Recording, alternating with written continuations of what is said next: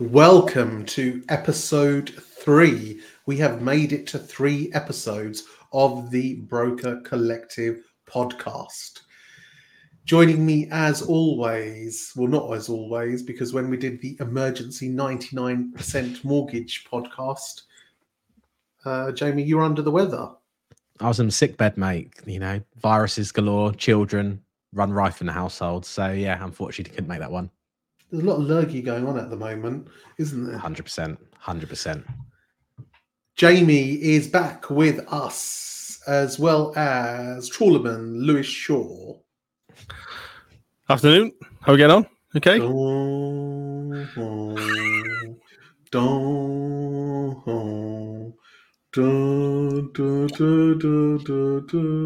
That's the hold music. We need to get the clip. We need to go get the clip. That's the hold music for when people call his office. How's life on the high seas, Lewis? Yeah, decent. To be fair, it's January is very busy, much busier than I expected, and February's turning out to be pretty on the ball too. Yeah, it's good, positive, much more positive start than last year. Epic. Well, that's a great place to start today's podcast. So on LinkedIn a week ago, I put out a survey of mortgage brokers, estate agents, solicitors, anyone who's involved in property, asking them how their January has been so far. And the majority of them said that it has started off very, very well.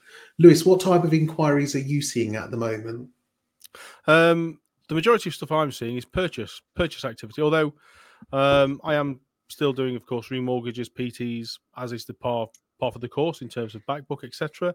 I've seen a notable increase in remortgages where there's been a separation. I've definitely seen that in January. But yeah, the vast majority is purchase, either that be it first-time buyers or movers. So a combination there, but all good stuff. Yeah, positive. Jamie, what about you?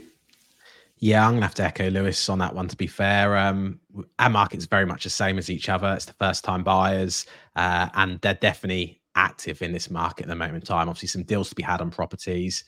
Rates are a lot more acceptable and palatable than they've been in the past at the end of the day. And then we've got an influx of remortgage stuff. While deals are decent, we've been echoing the reason behind of securing a deal nice and early. So people are still jumping in on the remortgaging. So yes, it's looking good. That's definitely for 2024. I would thirdly echo that, if that's even a term. I think we came back. The first week was a bit slow getting started, and then we had the lenders come out and chop the rates, and a lot of them took a big dive from where they were previously, especially the last 6 months of 2023. And I think that's enticed some people. And again, I'm getting even moving and purchase inquiries now. And no, they're very welcome, and long may they continue. But we're getting all loads of other types of inquiries as well. I think just the whole market seems to be invigorated. Well, let's move on then to our first topic of conversation today, which is the Bank of England base rate. As of yesterday, or in the meeting yesterday, the Bank of England decided to keep base rates on hold at 5.25%.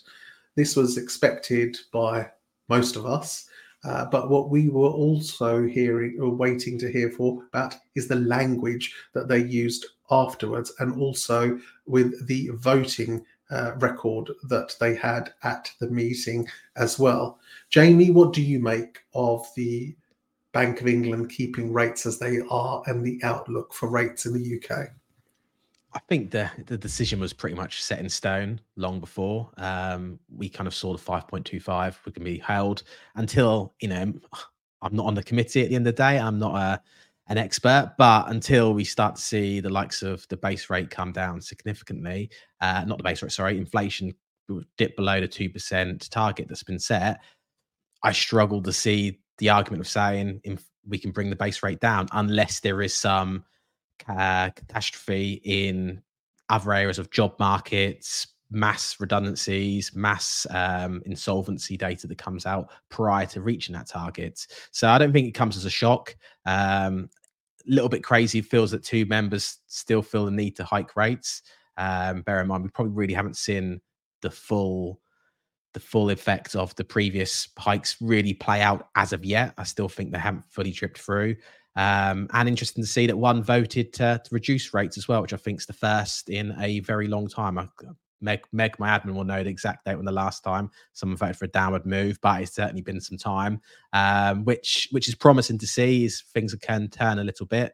But I think, there's still so much at play. Inflation isn't hit the target. We've still got issues with everyone wants to fight everyone around the world at the moment in time, which could impact the course of how things are going. I'd say things will look promising with the trajectory we're heading, but third-party things are at play, which could throw everything right out the water.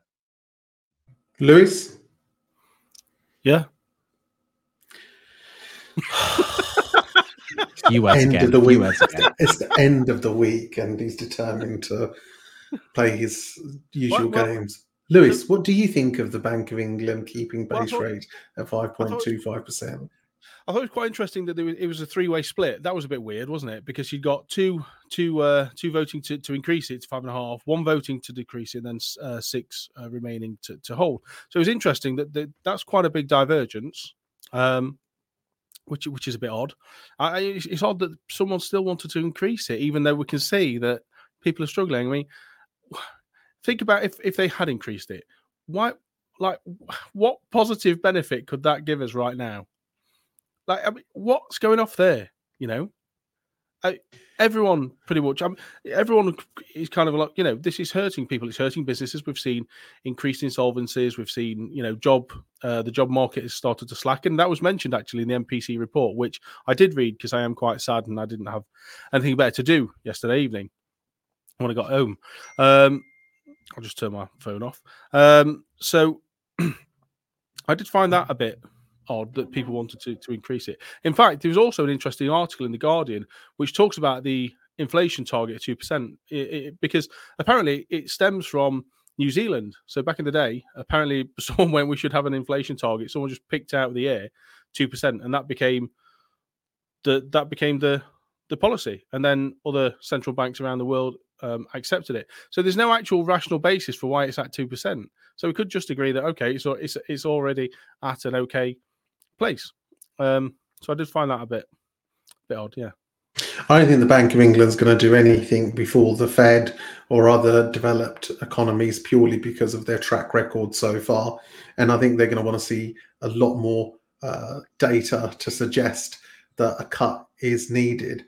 But considering where we've come down to double digits, although our Prime Minister and our Chancellor would love to take the benefit from that, we're only technically 2%, even though we're double the inflation target.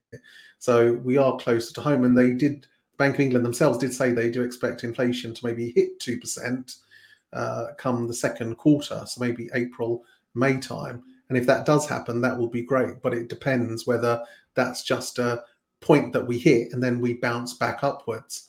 So when is your expectation of the rates, the base rate? When do you think that they're going to look at the base rate change? I think it's going to be come June time that I think we can potentially see some movement. I think it'll be May. I think we'll see the first cut in May. I made that prediction, not based on. I'm not an economist, so it's just plucking it out of the air. But yeah, May. So, all right, Riz, chill out. Jamie, what do you think? Yeah, I might as well sit on the fence and say one or two what you've gone with on there. But no, I think the plans that people mentioned, an early spring reduction, I think is kind of been blown out of the water a little bit. I think that's kind of been put to bed, that it won't happen that soon from commentary and the fact that inflation did come in marginally hotter last month at the end of the day.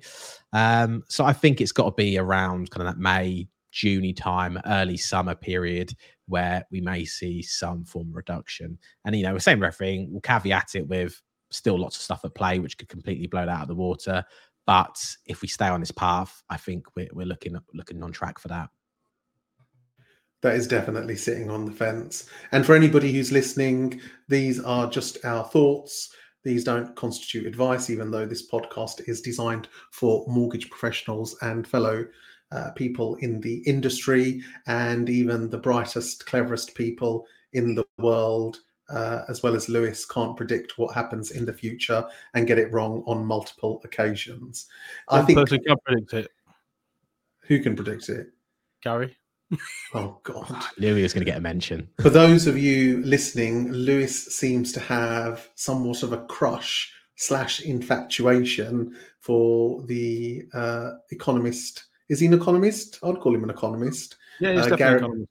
Gary Stevenson, an inequality economist who can be found on YouTube, who Lewis loves to listen to and count how many times Gary Stevenson says the word inequality.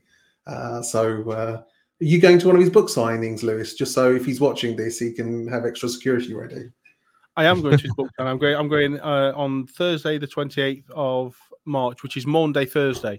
So it's the day before Easter, up in Liverpool. Yeah, so I'm going with my friend James. We're staying in a hotel, so we're going to get some food, go and listen to some chat from Gary Stevenson, get his book, probably get it signed if I can, and then ask him if he'd like to join me in bed.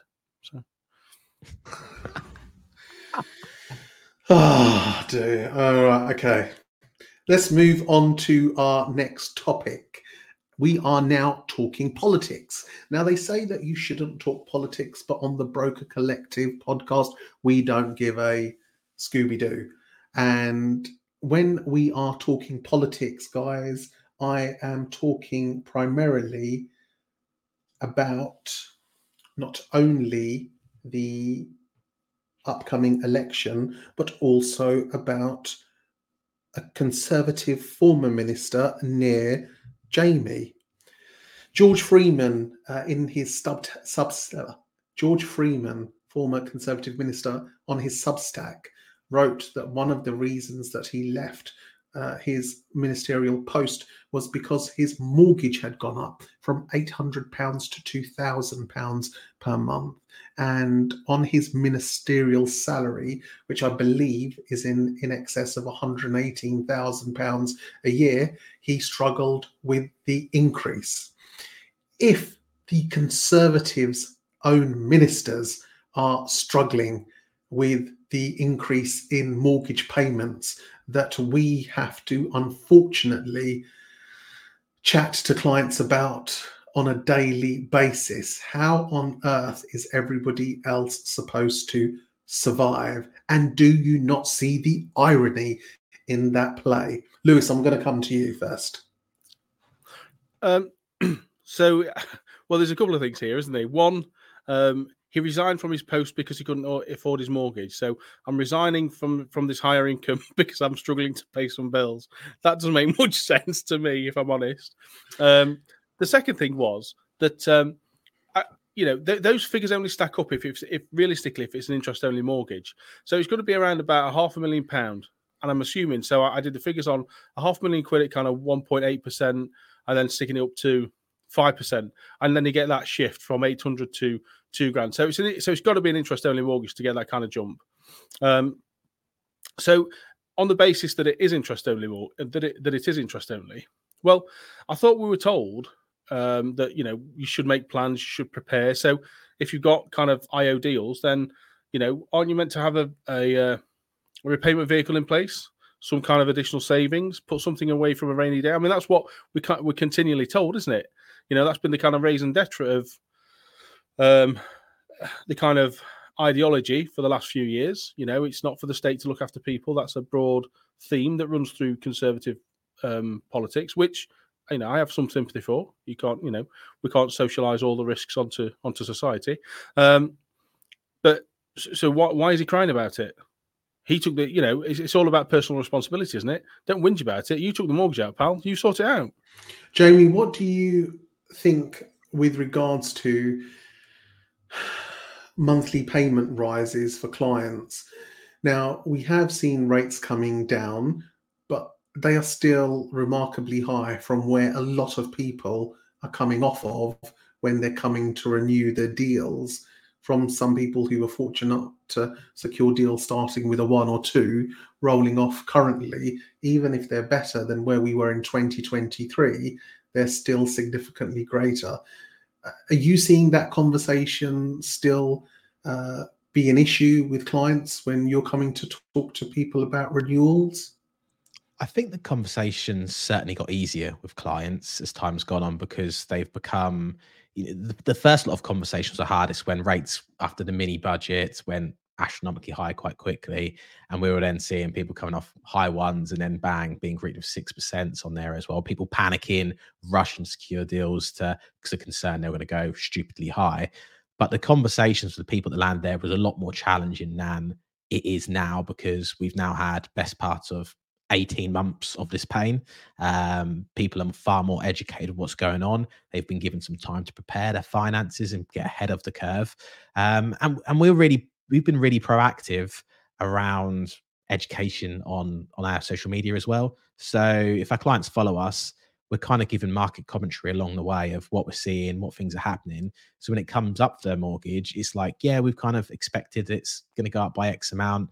And it's an easier conversation. Don't get me wrong, they begrudge paying more money they need to be paying at the end of the day, but they are far more comfortable with it than they were 2 years ago at the end of the day, or 18 months ago. So I think it's got easier. And I think now we're on a downward curve with rates. I think they're feeling more confident around stuff, that they get something secured now, but there's a chance it could come down further, but at least they got something now they can afford. So I think it's a lot more positive around from clients. All bets are on that we have an election this year, even though technically we don't need to have one till January 2025. Rishi Sunak himself has said that he expects it to be in the second half of the year, and that's not surprising that Turkey does not want to vote for Christmas anytime sooner than he needs to. However, with the expectation that November might be the date, what do you think the implication on the mortgage market could be if, or let's say, shall we say, when we have a change of government? Jamie? Policy is going to be key with regards to interest rates going forward. We saw this after the mini budget, the impact that had on the markets. Didn't respond. They didn't like the policy.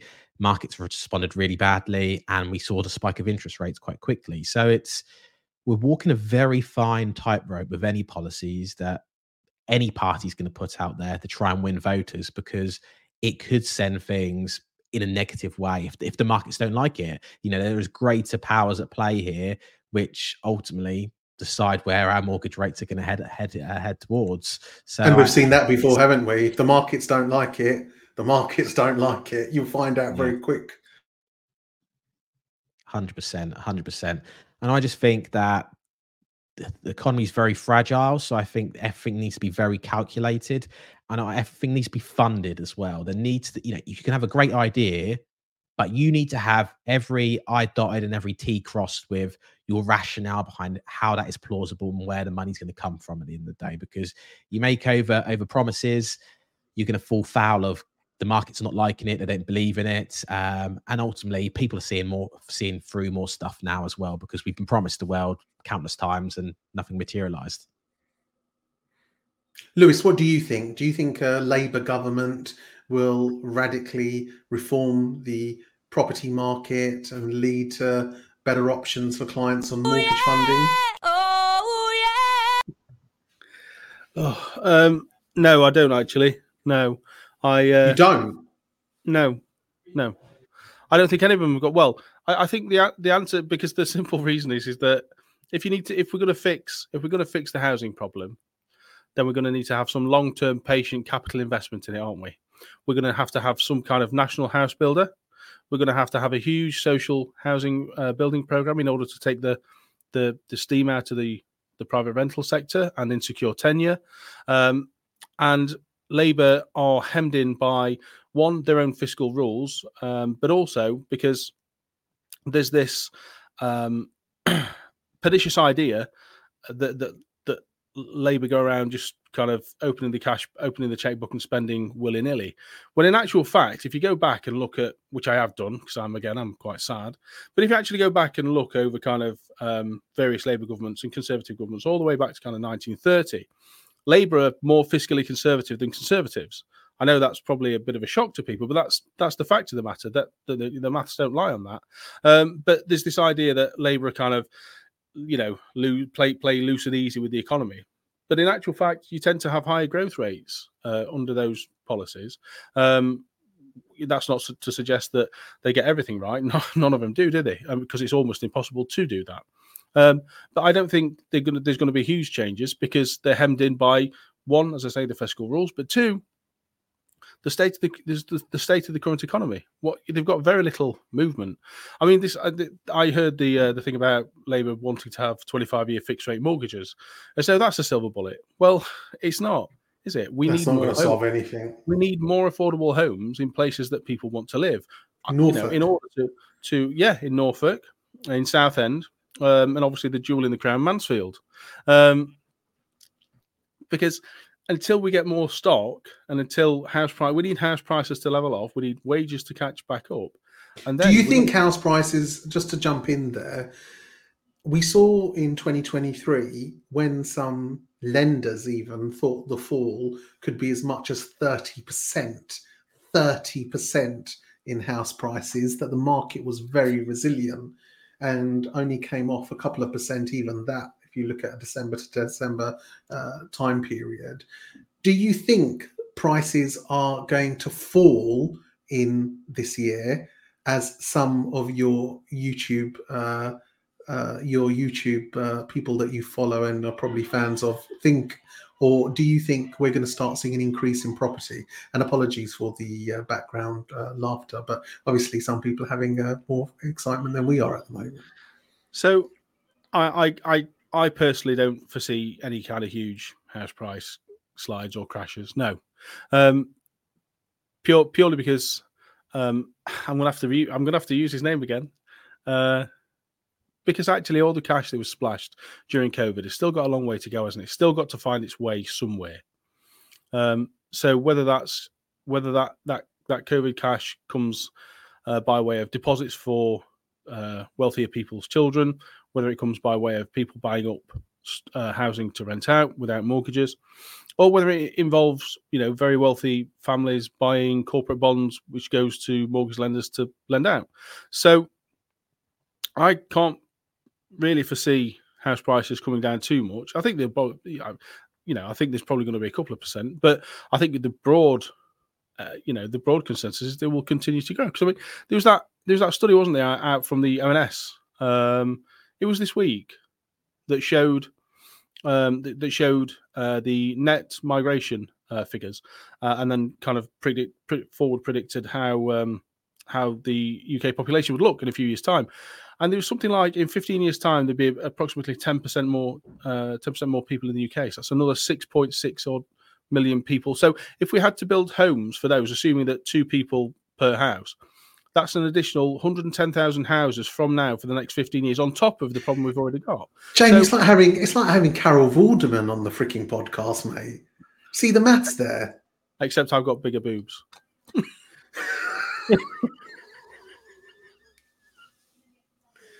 I think Jamie's having some technical issues here. I'm back. My headset weren't working. What was that? Basically, I was asking Lewis if anybody wants to join the Gary Stevenson fan club. Where do they write to?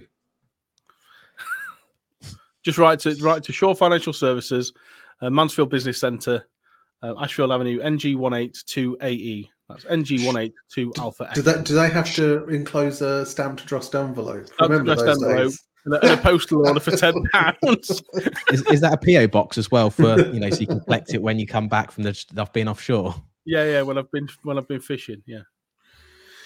For those of you who are just joining us, there is an ongoing joke that Lewis is trying to resemble a trawlerman. You may have seen him in a few films. Perfect Storm was one of them, where he co-starred with George Clooney and Mark Wahlberg. That's going to move us on to our next topic of conversation. And we are now going to be moving on to the budget. We have a budget coming up in March, and this is an opportunity for the current government to potentially have one last hurrah and trying to sweet talk the electorate and gain favour with the UK population.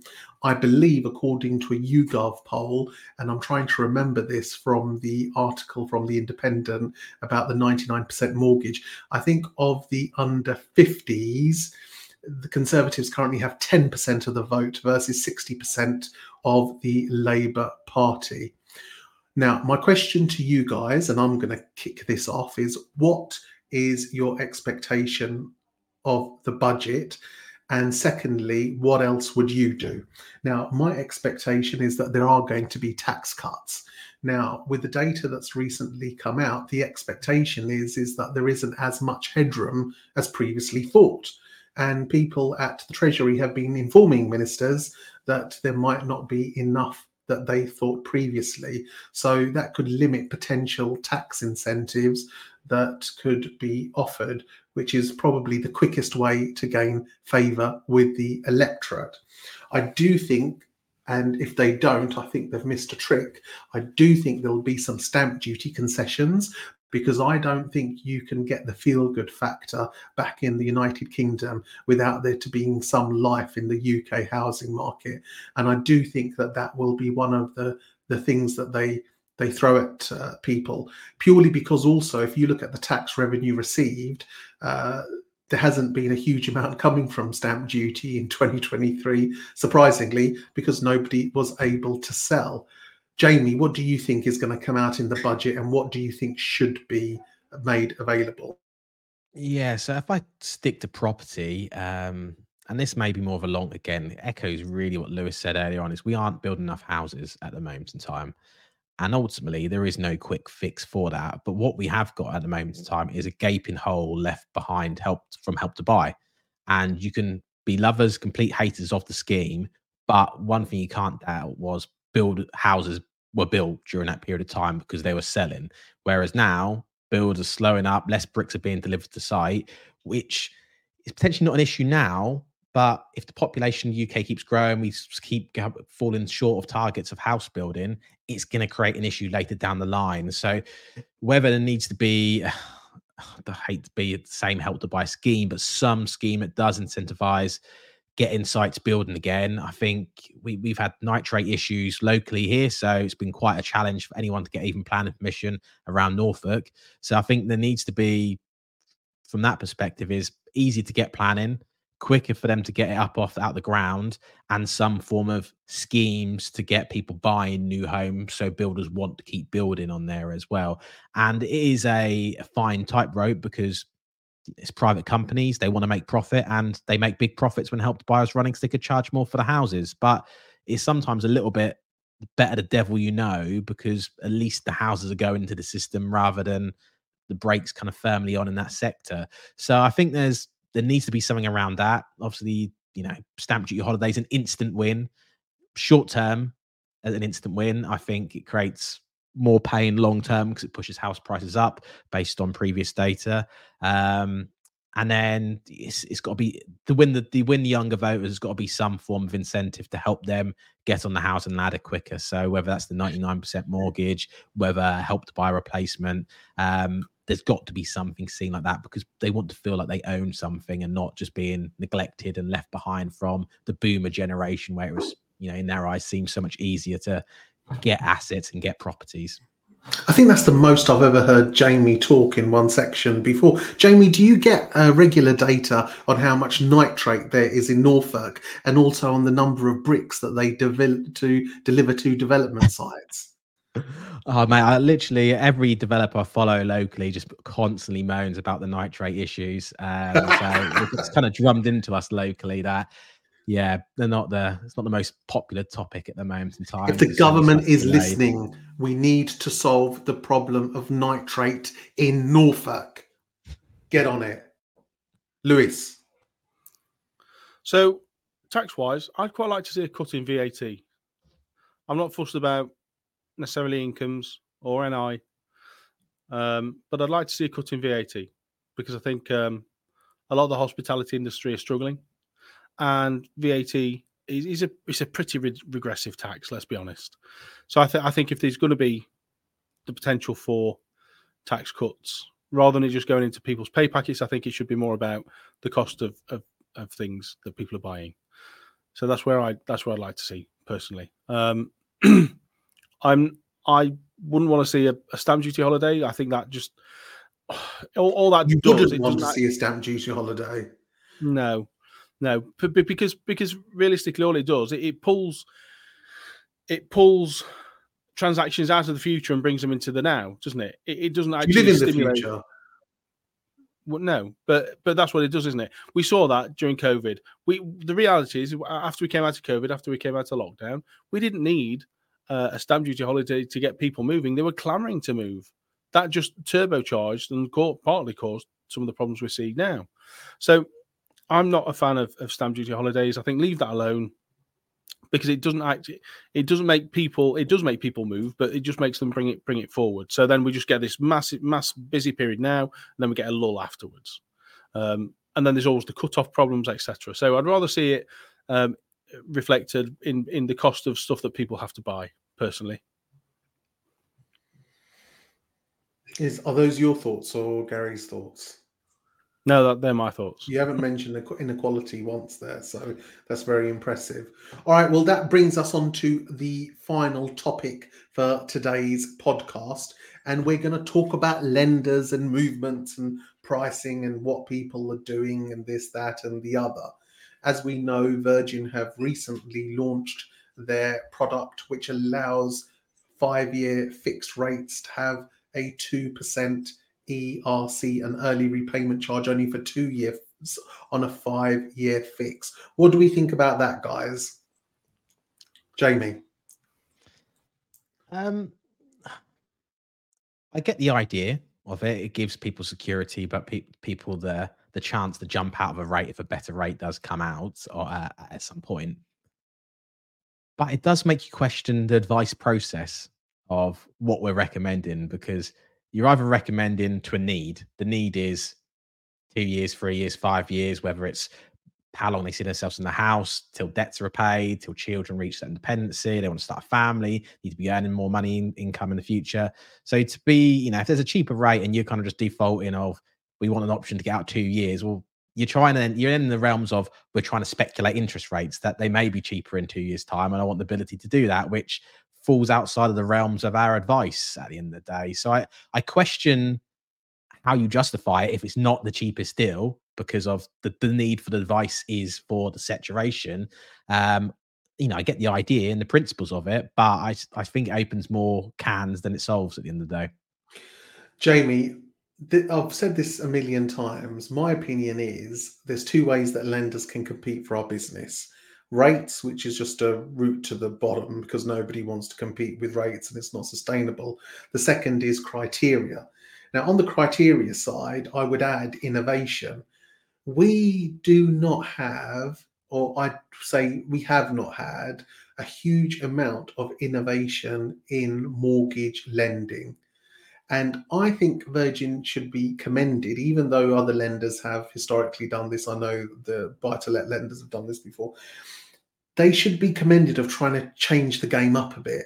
And I agree with what your points are, but then conversely, the more options that are available, is that not a good thing at the end of the day, where everybody's just rushing to put out a rate, get inundated, pull their rate, whack it up, get bogged down with service, and just keep on going on this merry-go-round that we've been going on for at least 10 years that I've been broking under my own business. What do you think, Jamie? Yeah, I'm all for change, and it is just really the idea is great at the end of the day, because it gives people peace of mind for 5 years. If rates get better, they can jump out as well. So from that side of things, it's a nice carrot at the end of the day, and it is different to what other people are offering. It's hedging your bets, really, of you've got security now, a cheaper rate now, and actually you can come out of it if rates do improve.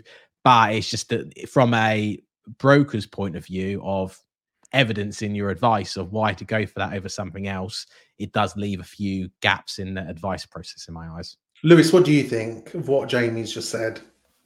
Yeah, broadly speaking, I agree. I don't like that type of innovation. I'm not a fan of, because we've drifted far too far in the last couple of years. Certainly, definitely the last 18 months since the mini budget.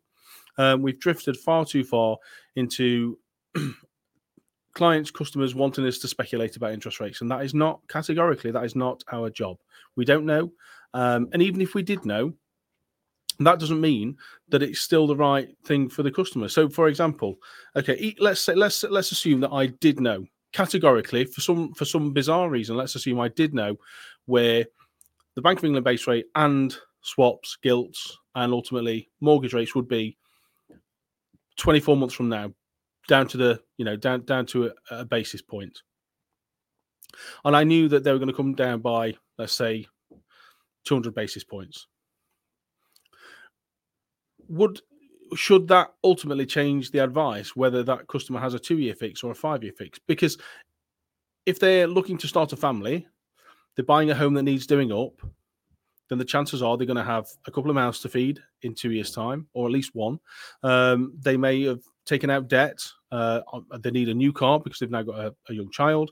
They have decided to do the kitchen and the bathroom. That's on a personal loan.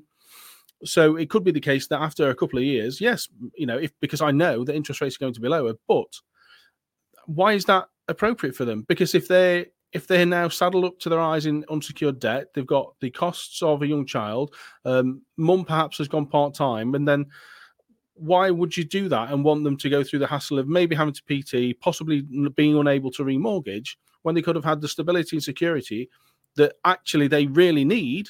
Because they've told you, we're going to buy this house, we're going to do it up, it's going to take some time, we're going to have to get some debt, we're going to have a child, we're probably going to get a new car, and we're not planning on going anywhere because this isn't the catchment for the school area. So it blurs the lines between where our role is in terms of determining what's right for them from a human point, rather than what's the best thing from a maths and economic point. And I don't like that we're edging towards that, because ultimately that, one, puts us on the hook because we can't call it, and therefore there's going to be a lot of people that would want to complain. But two, just because interest rates may be lower, that doesn't mean that it's still the right thing for them. Lewis, what innovation could happen in the mortgage industry in terms of products that you think would be a positive change? It's a tricky one, that. Positive change. I would argue that the real last piece of innovation in the mortgage market would be the offset mortgage that was out donkeys years ago. Is there anything else? What type of other innovation could we have in the mortgage market? It's 2024, and I find it so hard to think that this whole game is still exactly the same. If we could have been broking 20 years ago, our options would be pretty much there or thereabouts, and even 20 years probably before that. So what are the options? How can we innovate?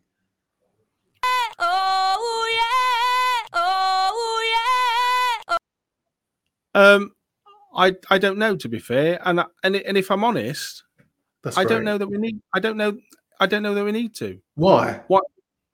But because there's nothing fundamentally wrong with the mortgage market. So this whole thing of innovation for innovation's sake isn't a positive.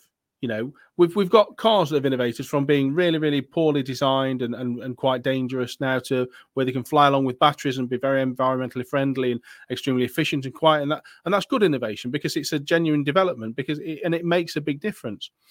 But ultimately, you're borrowing money to buy a home. It's not this is the thing, is it's not a complicated. It shouldn't be as complicated. So the innovation should probably come around through, for example, more efficiency in terms of doing this job, in terms of customers being able to access mortgages. I think there's more innovation with regards to the property market in terms of with land registry, with conveyancing. But fundamentally, I don't think there's anything wrong with mortgages because you're borrowing money to buy a house. It doesn't need to be any more complicated than that. Jamie, we know you love.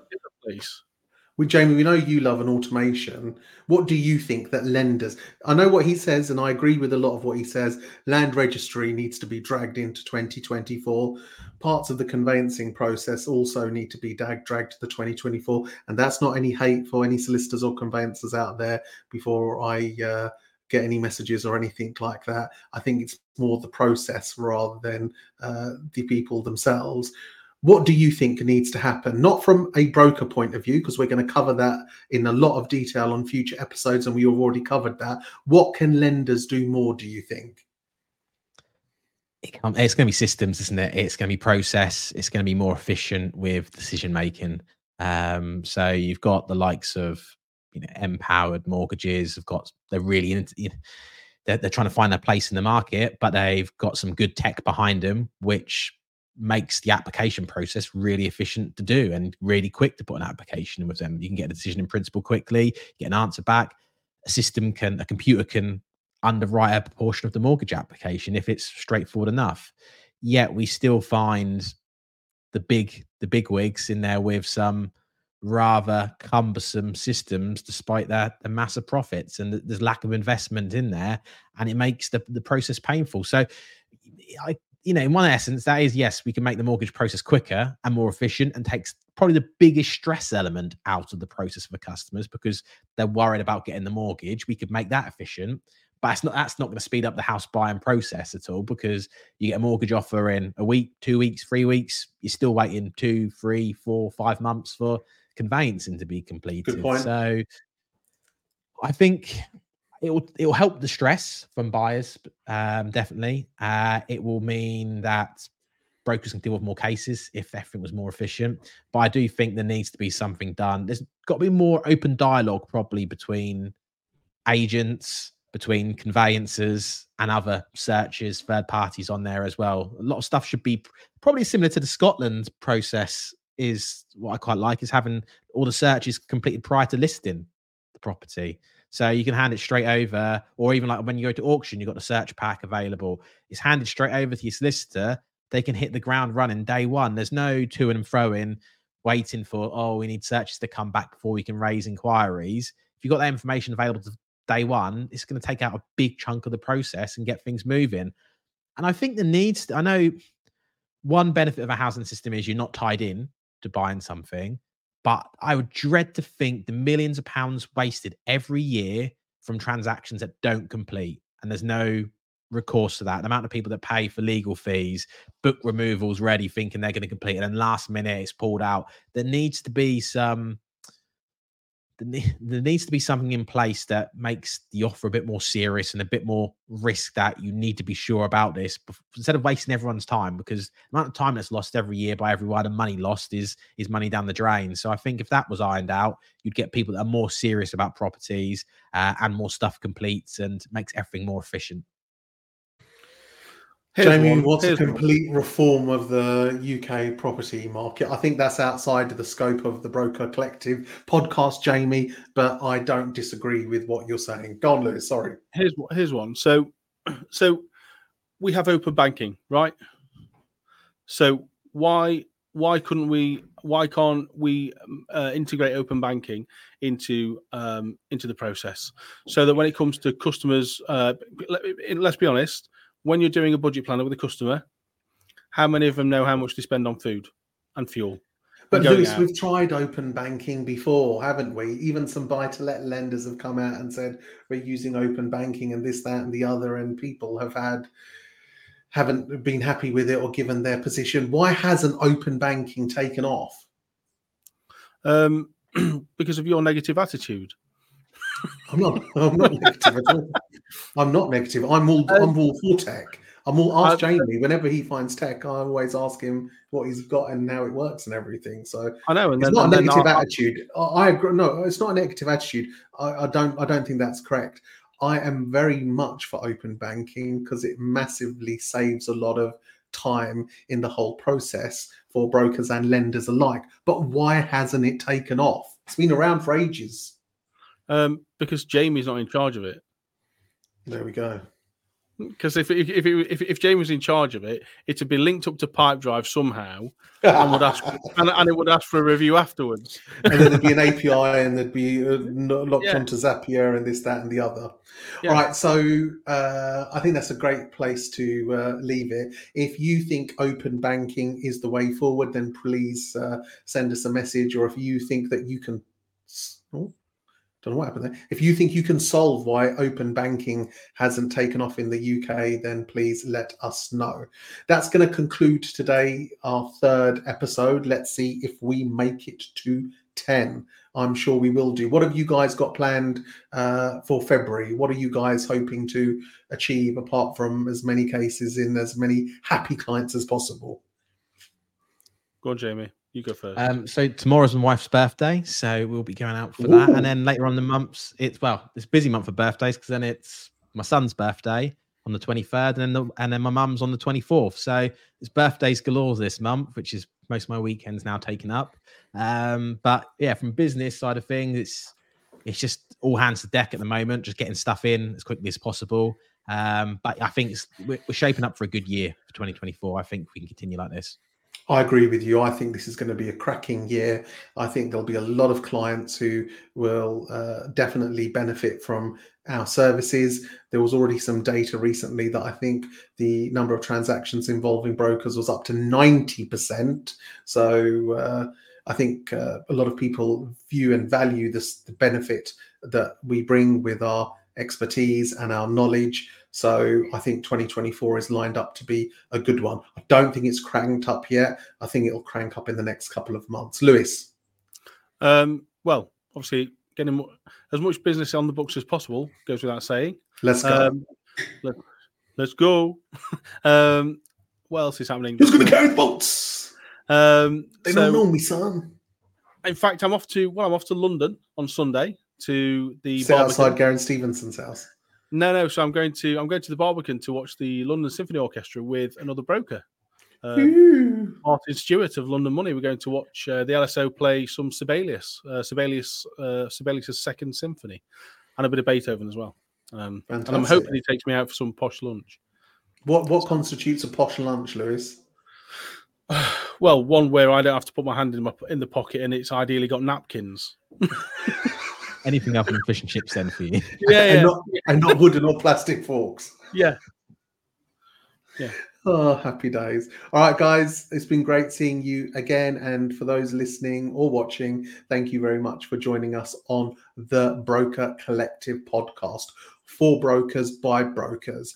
Now, we're recording these every 2 weeks, but we will shortly be having on guests to join us to debate all things happening in the mortgage and property world. So if you have any suggestions or ideas of who you would like to hear or see on the podcast, then please drop us a line and get in touch. The Broker Collective is not the 3 of us. The Broker Collective is the whole of the broker community united together to get things done for clients and to help shape and improve our industry. We also have t-shirts, which, although I have had them printed and they've been sitting in my house for the last God knows how many months, I will be forwarding to these guys, and we will have merch as well. So there's a lot to look forward to, and it will be a very positive 2024. But for now, thank you very much for joining us. Take care.